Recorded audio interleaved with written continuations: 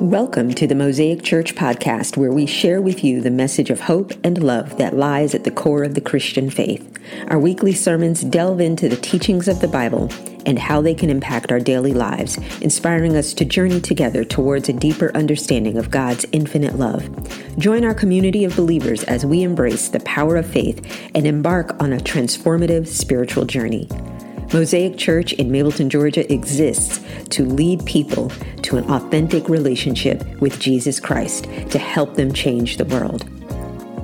Now, please enjoy this message from Pastor Broderick Santiago, lead pastor of Mosaic Church.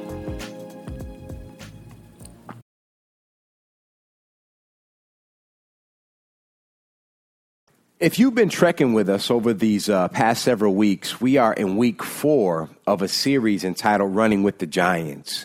And if you read leadership books like I do, John Maxwell, who's one of my favorite writers, especially when it comes to the area of leadership, he wrote a book entitled Running with the Giants. Even if you're not a leader, I highly recommend you read it. It's a really good read. But that book, this series is sort of loosely based off of that book. As a matter of fact, we use some of the same characters, but I tell a bit of a different story. Our overarching theme, the main scripture for this entire series comes from Hebrews 12, where we find these words. Therefore, since we are surrounded by such a huge crowd of witnesses to the life of faith, let us strip off every weight that slows us down, especially the sin that so easily trips us up. And let us run with the endurance the race God has set before us. Now, the chapter that precedes this reading that I just said, we encounter what we call the hall of faith. We read about these great men and women that did some amazing things that required great faith, but they did some amazing things for the kingdom of God. There were people like David and Abraham. And so we stand with this great hall of witnesses watching this race that we run now called life. And because we have them watching us, and we know that their story ends in victory, we have the same access to the same God that provided that victory, but it requires faith to see that end. And so what we've been talking about over these several weeks is using different examples from these different biblical characters, each of them with their own story and how they overcame something to do something even greater for the kingdom of God. We talked about one of my favorite characters last week, Joseph, and how, he had to really deal with the fact that he could have sought vengeance in the face of an opportunity, right? Because he was sold into slavery by his own siblings. They plotted to kill him at first. Then his slave master, who later became his employer, his wife, tried to make advances at him. And so he bypassed all of that, stayed faithful. And in the end, he was like the second in command of Egypt. And then all of a sudden, those same people, his family members who were going to kill him, his same siblings who sold him into slavery, literally had to come to him begging for food. And then I put it out there, like, if that was me, oh man, I would have been like, vengeance is mine, says the Lord. Payback. You sold me into slavery. You didn't tattletale on me. You sold me. That's a big deal. But no, Joseph, because of his faith and his relationship with Christ, he didn't allow that past thing to get in his way. And he blessed him. Today, I want to talk to you all about a sister by the name of Esther. And if you get a chance, if you've never sat with this wonderful work of words about purpose, I urge you to do that. I mean, you can read the entire book in about 30 minutes, right? And that's not being a speed reader. That's just like pausing every now and again. It's that short, but it's to the point. It's a really, really good read about purpose. About understanding that regardless of where you are today, regardless of your situation, regardless of how you start off, God has a purpose for you. and he will use you even when it doesn't look like there's that possibility. And so today I want to really unpack the story of Esther for you. And I want to let you know that God has a place for you. And today I'm going to help you find it.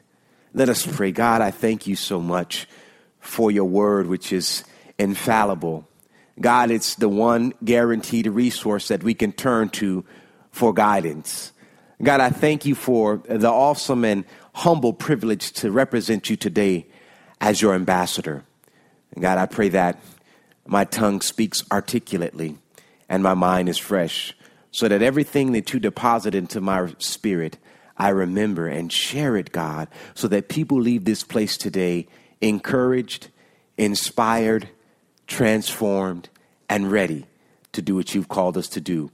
There's a purpose for each of us. Let us move toward finding it. God, we ask these things and so many more. In Jesus' name, all those agreed would say amen. Amen again. Wow. Esther. Interesting story. If you read it, it's a bit of a rags to riches type of story. It's full of all type of interesting plots. Matter of fact, as I was reading it the other day in my study, I found myself on the edge of my seat, like, oh my goodness, are they going to find out like who she really is? And if they find out, are they going to kill her? Y'all know those movies, right? With that kind of plot where somebody goes in sort of like a spy or something, and they're pretending to be somebody else, and they get all the way to the highest ranking official, and you're like, oh, if they get found out, they're going to get killed. Oh no. And that was kind of where I was in reading Esther, because there's some funny things that happen there. Esther, who was the adopted daughter, so to speak, of this Jewish guy named Mordecai. Mordecai was actually a blood relative.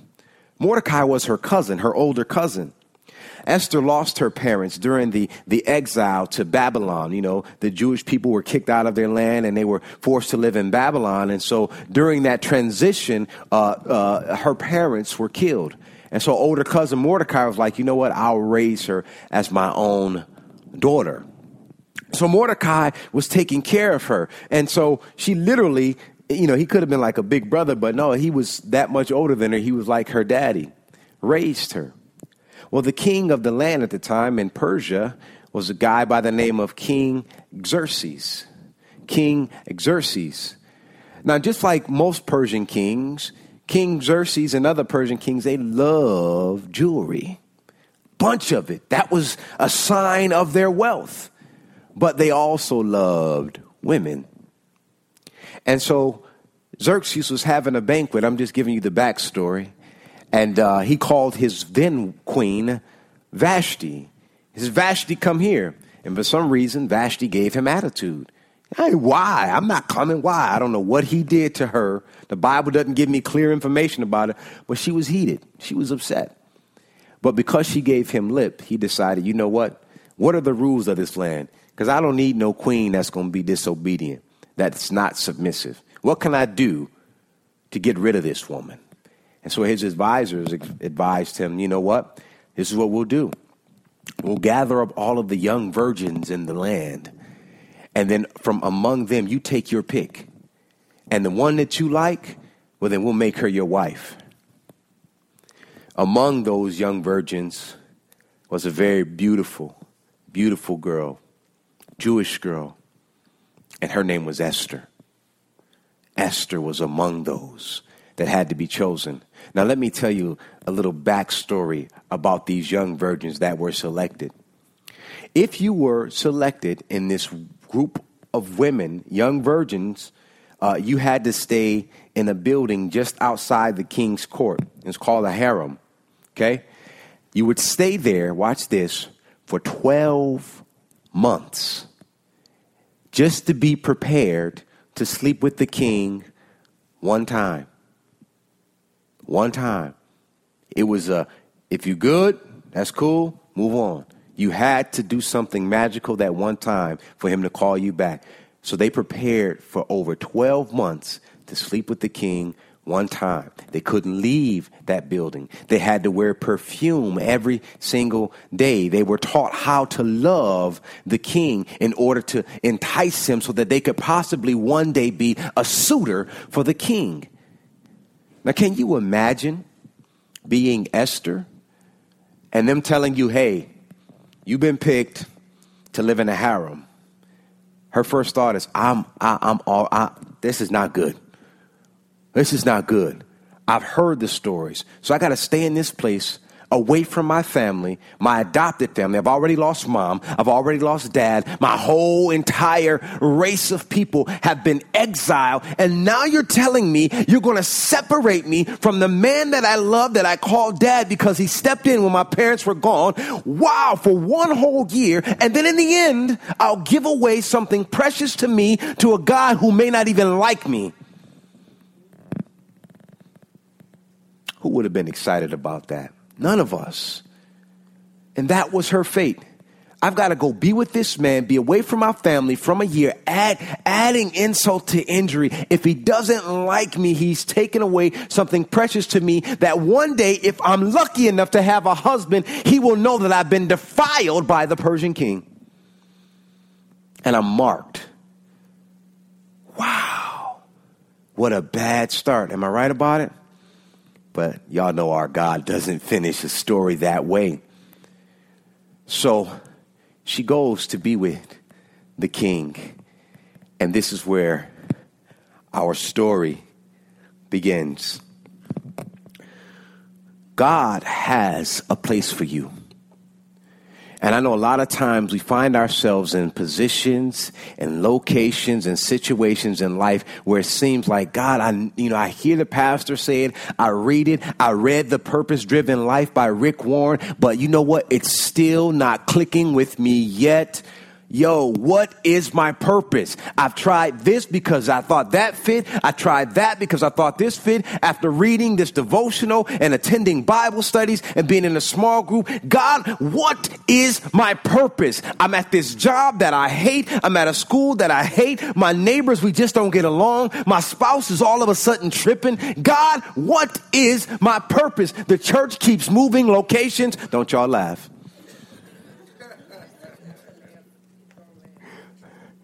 God, what is my purpose? Here's what I want to say. Don't you get discouraged, because where you are, the very place that you are right now, God has a purpose. And I want to encourage you, if you get some time, I want you to listen to this podcast, this sermon that we did some time ago called The Waiting Room. That will so help you wherever you are right now. Listen to that podcast that we did, the series entitled The Waiting Room. It will help you while you're in this transition, in this waiting room of sorts, of trying to figure out your purpose. Esther 2, 5-7. It's in your notes, but it'll also be on the screen. Watch this. At that time, there was a Jewish man in the fortress of Susa whose name was Mordecai, and he was the son of Jair. He was from the tribe of Benjamin and was a descendant of Kish and Shimei. Watch this. His family had been among those who, with King Jehoiakim of Judah, had been exiled from Jerusalem to Babylon by King Nebuchadnezzar. This man had a very beautiful and lovely young cousin, Hadassah, who was also called Esther. When her father and mother died, Mordecai adopted her into his family and raised her as his own daughter. Watch this. Now I'm about to tell you how to find your place. You want to know the purpose for God that God has for you? I'm going to help you find your place in this. Watch this. First note, finding your place requires great faith and trust. Finding your faith, your purpose, your place requires great faith and trust. I'm going to go on to Esther 2:17. And the king loved Esther more than any of the other young women. He was so delighted with her that he set the royal crown on her head and declared her queen instead of Vashti. What did I say? Her start was rocky, right? She didn't even know she would be selected by this king. She didn't even know she had the right attitude, the right look. She had no idea. Matter of fact, I'm thoroughly convinced that she was extremely discouraged because of all the things that had already occurred in her life. From being exiled, her parents being killed, being raised by an older cousin, and now all of a sudden, oh my goodness, now you gonna pick me? This is not one of those opportunities where I'd see her like, pick me, pick me. It was probably one of those, don't pick me, you don't see me, you don't keep on walking, you don't see me moments. But she's picked.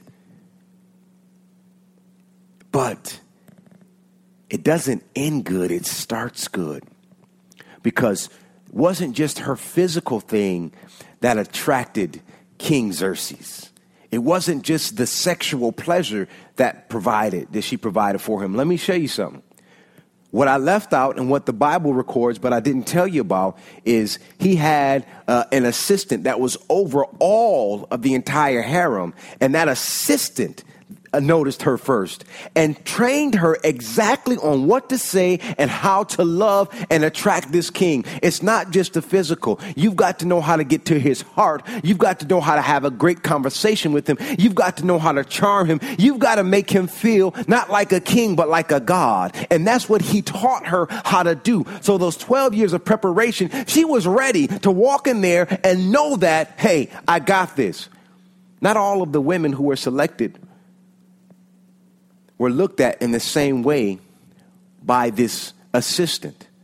He saw something different, something special in Esther, and took personal quality time to train her up so that she would be ready to attract this king.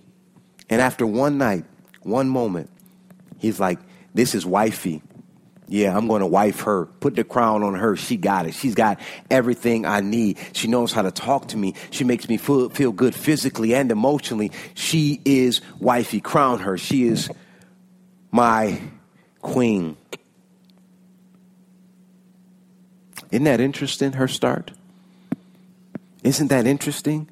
Many of us would have been, discouraged and ran away from it, but no, not her. She's like, hey, let's go for it. The faith that she had wasn't in the training she received from that man. The faith that she had was in the God that had already rescued her from some stuff. See, she lost her parents, but God says, I'm your father, but I'm going to give you an earthly father in your cousin Mordecai. He says, I know that y'all been exiled from that land, but that was just a small little corner compared to what I'm about to give y'all. Her faith was in a God that had already done some amazing things in her life, and she was an eyewitness to it. Her trust was in that same God. She wasn't trusting that guy, the assistant, was going to, everything that he taught her that was going to lead. No, she trusted God that, you know what? I trust you, God, that I don't like it.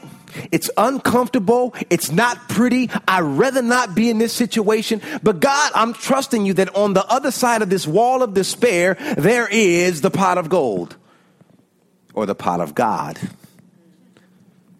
I'm trusting you, God, that this is just a seasonal setback that's ready in place for me to be set up to do something greater than I could even imagine. I understand this is temporary, but I want the eternal. She didn't trust man. She trusted a God, and she had faith in that God, not in man. And here's what I want to tell you all. As you are in this quest to find the purpose that God has for you, as you are in this quest, I don't care where you are in your life right now, God can use you to bring out the purpose that he has planned for you. Y'all know my favorite scripture is Jeremiah 29:11. For I know the plans I have for you, and you can stop right there because they are good. It don't feel like it right now. It doesn't look like it right now. It don't seem like it right now. But trust me, baby, I know the plans and they are good.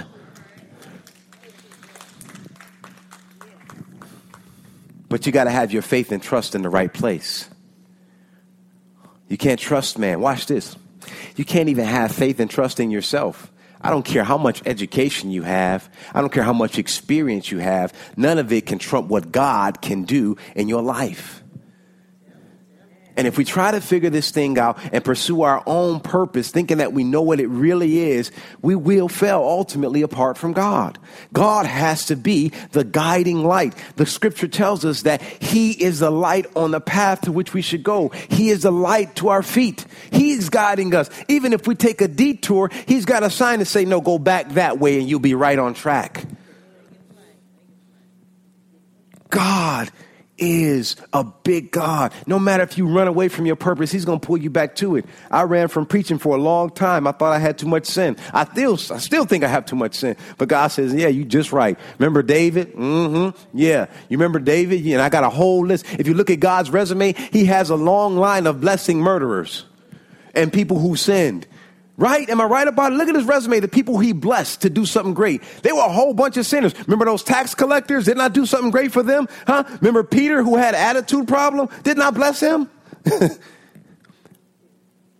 And he said the same thing for you. You don't have to be perfect to pursue God's purpose for you. Matter of fact, if you're flawed, then you are perfect enough for God to use you. Amen. Here's the second thing I want to share with you. Watch this.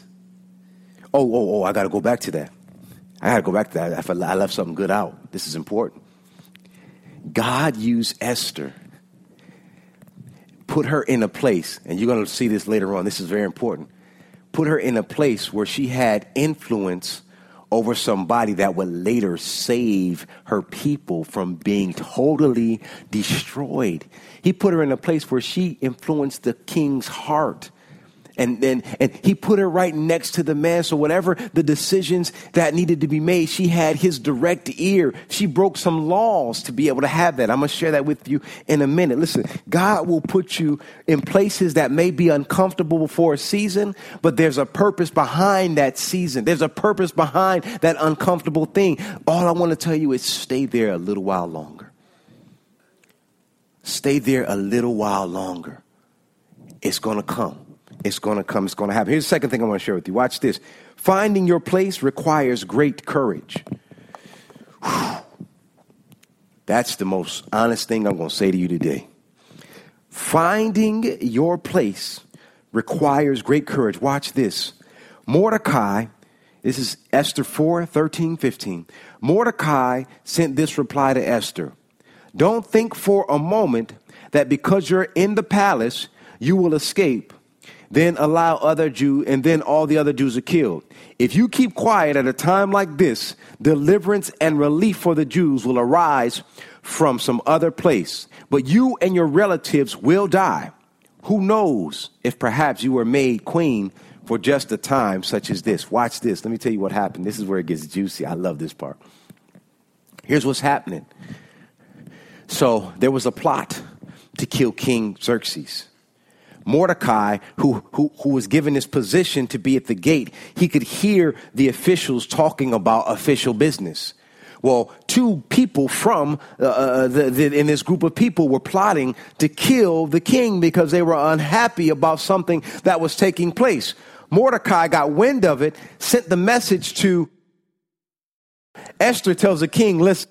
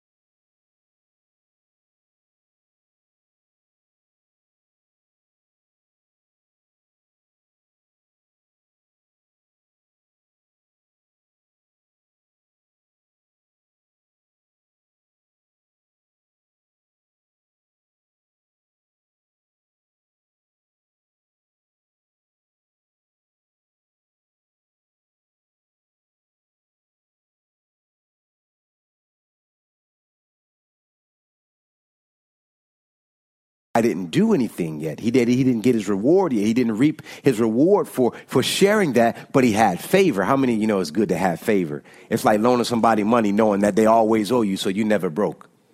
All right, y'all will get that in a minute. He had favor. So watch what happens here. So Mordecai is out, and this is what's happening before this scene happens. Mordecai is out.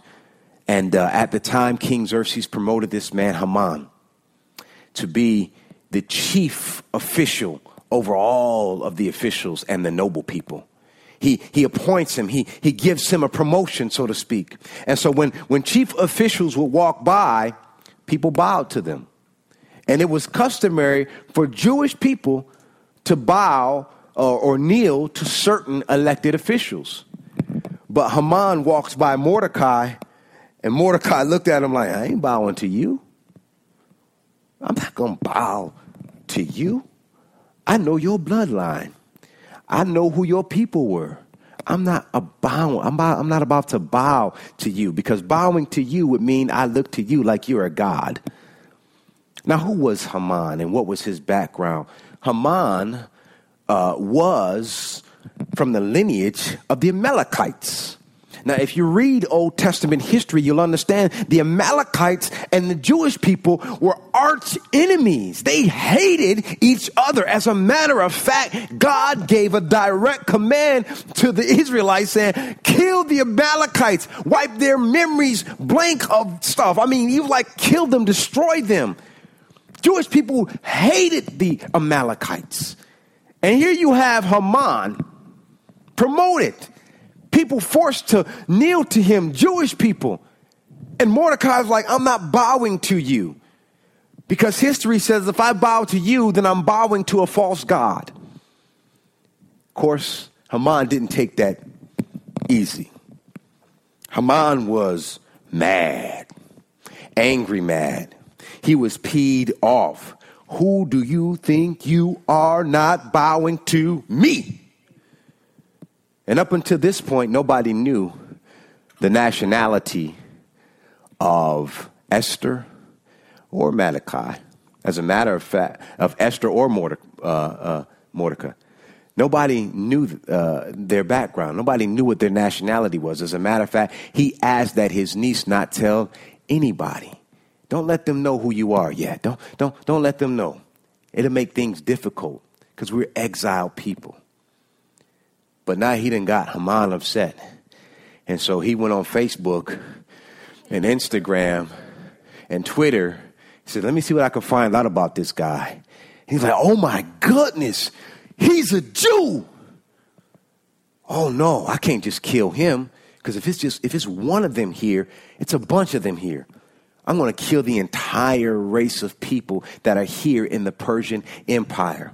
And so he went to the king and pleaded with him. He says, listen, there's a group of people who don't believe in your laws. There's a group of people that don't like you. They're exiled people. They're not going to follow your laws. Matter of fact, you told all the people to bow to me. This guy, this rascal, this so-and-so is not doing it. Let me kill him and all of his people. Trust me, it'll be worth it. As a matter of fact, I'll pay you if you let me kill him. I'm dead serious. He offered a ton of money for the privilege. And kings like what? Jewels? They like women. King was like, cool, kill him. Matter of fact, here's my stamp of approval. Take this ring and show this, and they'll know that I've given my approval. Kill him. But what the king didn't know was his wife, his queen, his beloved was one of them. So he gave Haman permission to kill them. Watch this. Watch when this happens. This happens 5 years after Esther was made queen. So for the past 5 years, she's been intimate with the king. She's had intimate conversations. He's come home from a hard day of being king, and he was able to call on Esther to make him feel good on the inside and out. They're really tight in their relationship. 5 years have gone by, so they've grown to some intimacy. And so Haman gets this approval, and he says next year, a year from today, we're going to kill all the Jews. Go ahead and spread the word. And then he tells people to get them all excited. The Jews that you kill, you can have their land and their money, whatever you want. but I've got the approval of the king to kill all the Jews.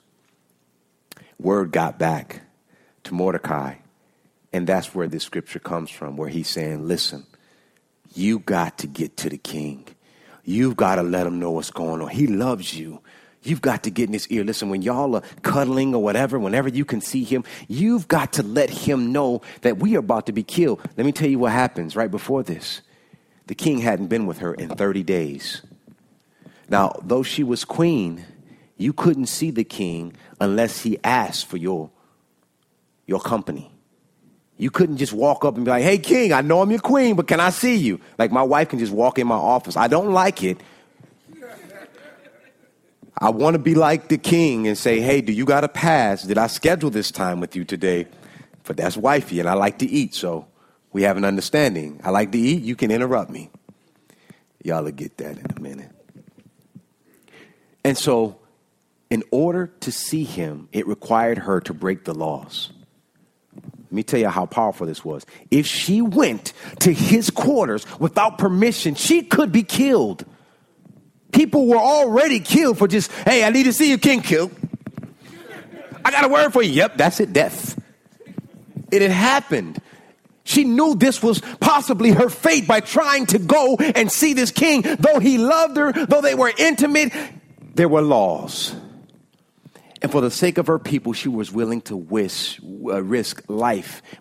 her life to go and see this man. And here it is. Mordecai's like, you got to do it, whatever it takes. And then he reminds her, same thing I want to remind you all. You might be in a position right now where you've got to risk it all. Huh?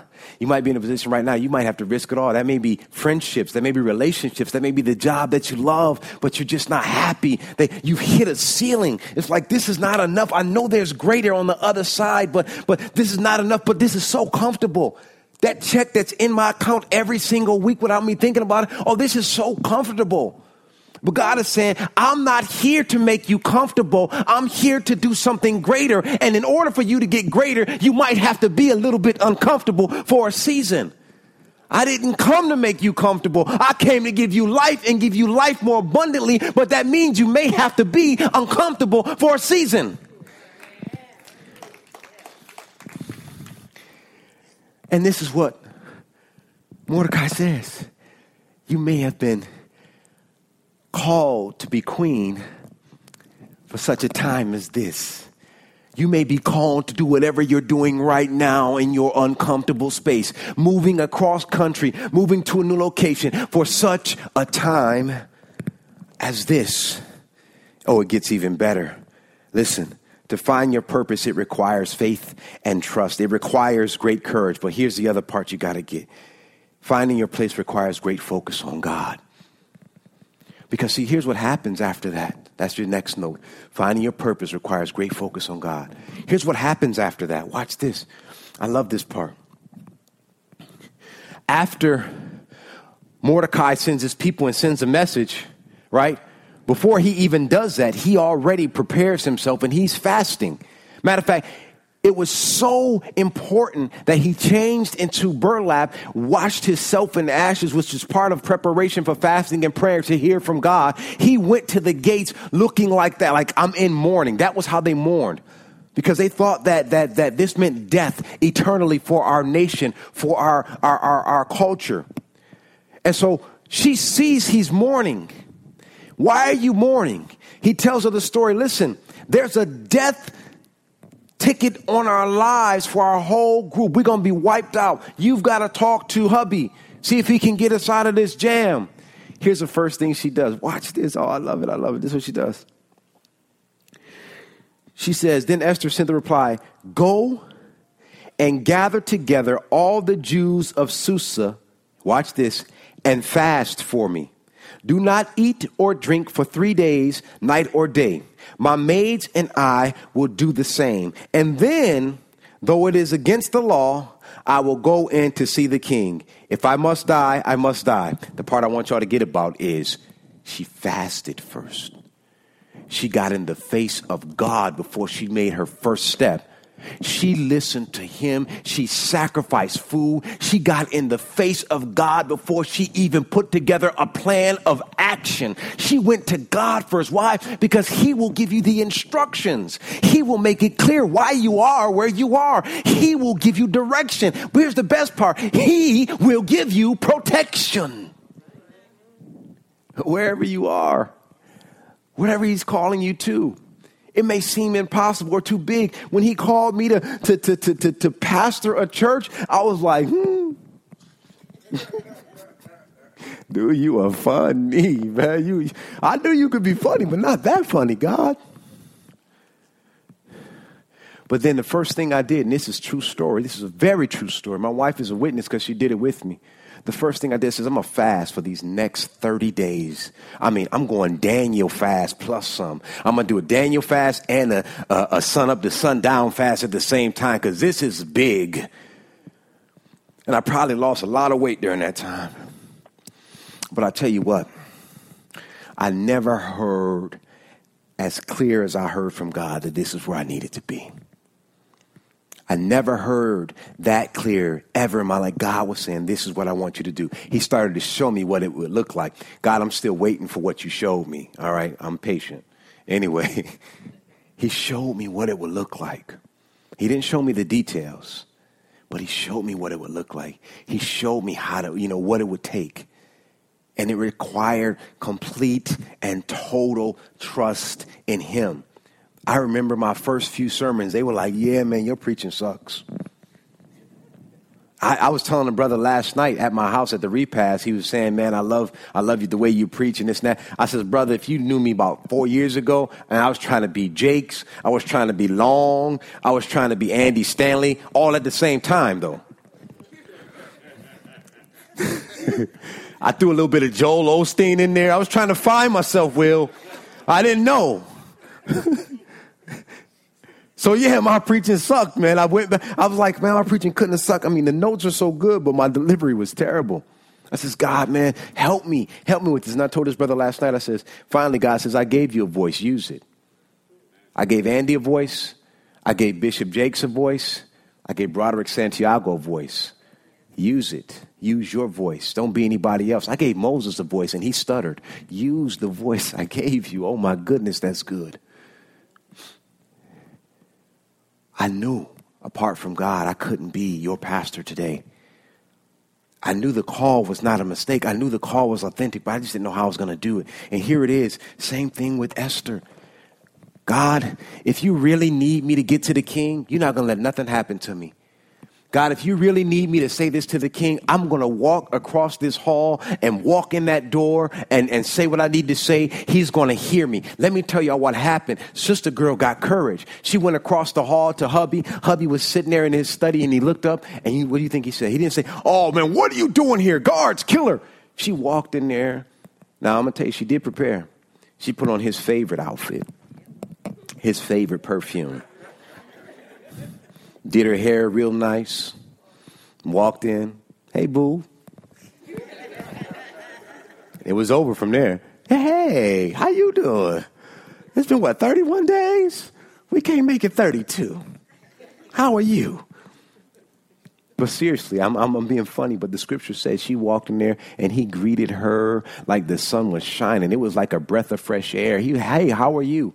What's wrong with you, my queen? What's troubling you? Literally, multiple times. She says, I just want to. God gave her a plan to have a banquet for her husband, for the king, and Haman. He said, plan a special dinner for them two.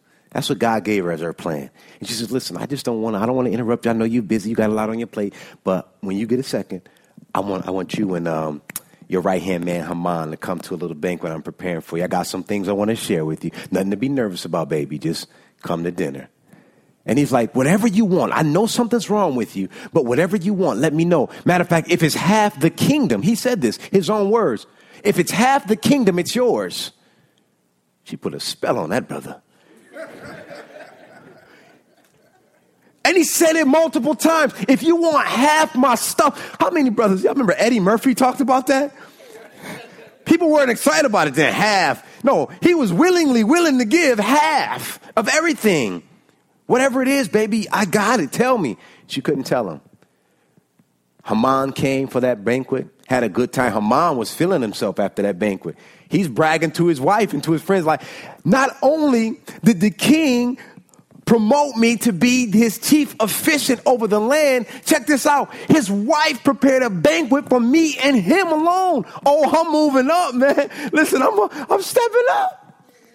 You better step up or you're going to get lost. I mean, he was feeling himself for real.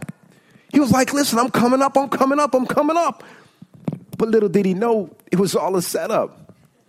He's like, the queen and the king love me so much. Check this out, wifey. I'm going back to dinner tomorrow. Boom. But here's what happened. In that process, after the queen told what she needed for him to hear, they had another dinner the next day. And she said, he kept, and again, the king asked her, he says, listen, what do you need? I know something's bothering you. But the night before, let me share this with you. The night before they had that second banquet, the king couldn't sleep. He was tossing, he was turning, he couldn't sleep. And he's like, what is going on? And so he had his assistants and people come and bring the history of his time, his reign as a king. He's like, I feel like I'm missing something. Something has got me troubled tonight. That was God. God will stir you up in the middle of the night, in case you didn't know that. And he says, something is missing. So they began to read the history of his reign as king so far. And he had a reminder in there. There was a guy named Mordecai that told him about a plot to kill him. And he had never, ever blessed him. He only gave him favor. He says, you know what? Oh, my goodness. This guy Mordecai looked out for me and I never did anything for him. We've got to do something for him. And at the same time, who comes walking in? Hello, it's Haman, getting ready to tell him, like, I cannot stand this dude. Mordecai, he's out there by the gate. The sight of this guy just, it makes my skin crawl. So he was going to ask the king permission to kill Mordecai today. But little did he know, the king had it in his mind to do something great for him. Watch what happens. This is where it gets really good. So Haman is there, and he says, the king says, what can I do for you, Haman? And Haman's like, listen, I'm going to play this a different way. He says, King, if you were to bless one of your favorite officials, how would you do so? And the king was like, well, I would give him. No, he said, if you were to bless one of your favorite officials' assistants, how would you do so? And he says, I would give him one of my kingly robes and then I would give him this ring so people know that I did it, that I blessed him and I wanted him to represent me. And he says, matter of fact, Haman, I want you to do that for Mordecai. Y'all know the scripture that says, I will make your enemies your footstool. Did he not do it? He had to go out there, put that robe on his arch enemy, parade him in front of everybody, including his family, saying, look at who the king blessed. Oh, I know we're supposed to kill this dude, but I got to do this. He had to parade his own enemy around. Here's what I want to tell you. What the devil thought was destruction, God used for construction in your life. What the devil had planned for destruction, what the devil had planned to destroy you, God used to build you. That's part of the purpose. But sometimes you've got to do it differently. Sometimes he's going to run you through the mud to get you to the glory. Sometimes it's going to be messy to get to where he wants you to go. But you've got to stay patient. Hang in there. Let this story be a reminder. Here it is. Esther had to give up her virginity, but she didn't do it in vain. God allowed her to be married to the man that she gave her virginity to and also save her family. I know there's a final note there. I'm going to give it to you and then I'm going to pray right here. That final note is finding your place requires great initiative. You've got to do it. You've got to step out there. You've got to do it. You've got to have faith and trust in God and not man. And you've got to know that God has not given you a spirit of fear, but one of courage. I don't know what everybody's story is. I don't know what your dreams are, but God does. God knows your dreams, God knows the plans he has for you. And I am confident they line up. They come together. But you've just got to keep on going. You might want to quit right now. But oh no, baby. It's the wrong time to quit. Because on the other side of whatever you're going through is a breakthrough. On the other side of that wall of despair is your miracle. On the other side of that wall of pain, there is joy, there is happiness, and there is a God that loves you. Thank you for joining us today. Our prayer is that Pastor B said something that moves you closer to Jesus. If you enjoyed listening to our podcast, we would like to invite you to follow us on social media at Mosaic Mableton and visit us at our website at wearemosaicchurch.org. You can learn more information about our church, ways to support our ministry through financial donations, stay updated on upcoming events, and find resources to support your spiritual journey. We would be delighted to welcome you in person on Sunday mornings to worship and connect with others. Our doors are always open to those seeking a place to grow and explore their faith. Thanks for tuning in, and may God bless you on your spiritual journey.